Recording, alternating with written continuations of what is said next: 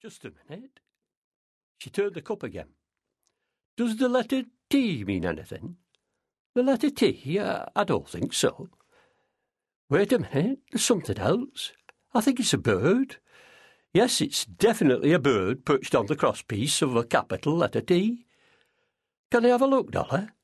You won't see anything, dear. You have to be blessed with the powers, if you know what I mean. It's taken me years to get where I am. Oh, if that's it, I'll be off then. Remember what I've told you, Betty?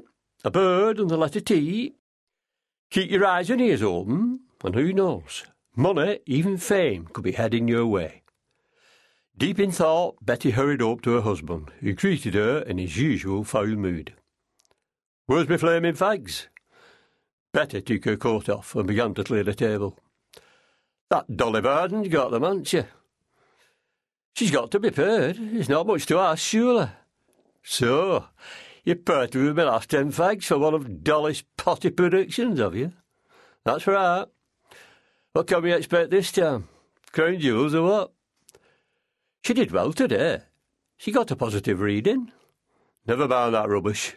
Have you any money?" That night, Tom, flush with the contents of Betty's purse, went into the Three Crowns pub and spent the lot. It was late the following day when Tom surfaced. Dishevelled and bleary-eyed, he asked for kippers and a newspaper. "Your paper's come, no kippers." "No kippers? No money? Can't buy food without money." "There's an egg left, I'll do that for you." While Betty was busy in the kitchen, Tom was busy too, studying the day's race meetings. Betty brought in his breakfast. "We've no money for horses. There's one here that's a soot. I've heard that before. At least I'm trying my best. And what do you think I'm doing, eh? You be going round to buy me dollars? You've no chance. Like I said, she had a positive reading yesterday. She saw a bird perched on a capital T." "A what?" He took a closer look at his paper. "She saw a what?" "A capital T with the bird resting on the crosspiece." "What?" "Bloody hell. What's wrong?" "There's a horse running at 2:30 at Haydock Park. Tommy Robin. By heck, it's a 10-to-1 outsider." "What about it?" "What's my first name, Betty?" "Tom, of course. And the T Dolly saw stands for Tom. What's my second name, Betty?" "Bird, you idiot." "So there you have it. A robin's a bird and bird's my name. It all comes together. Tommy Robin. But your name's Tom, not Tommy." "Don't nitpick, Betty. Give us some money, quick." "Oh, no. Tell me something, Betty. Has Dolly Varden never been right?" "She once told Mrs. Sutton her husband would lose a leg." "But Charlie Sutton still got his legs. Last Christmas, Clara Sutton sent Charlie to Fuls's shop, you know, the butcher's in town centre." Tom scratched his head. Aye, I know it. Well, he bought a nice leg of pork for the Christmas dinner, and on the way home he left it on the bus. They never did get that leg back." Tom had another scratch. "Well, there you are. She was right, wasn't she?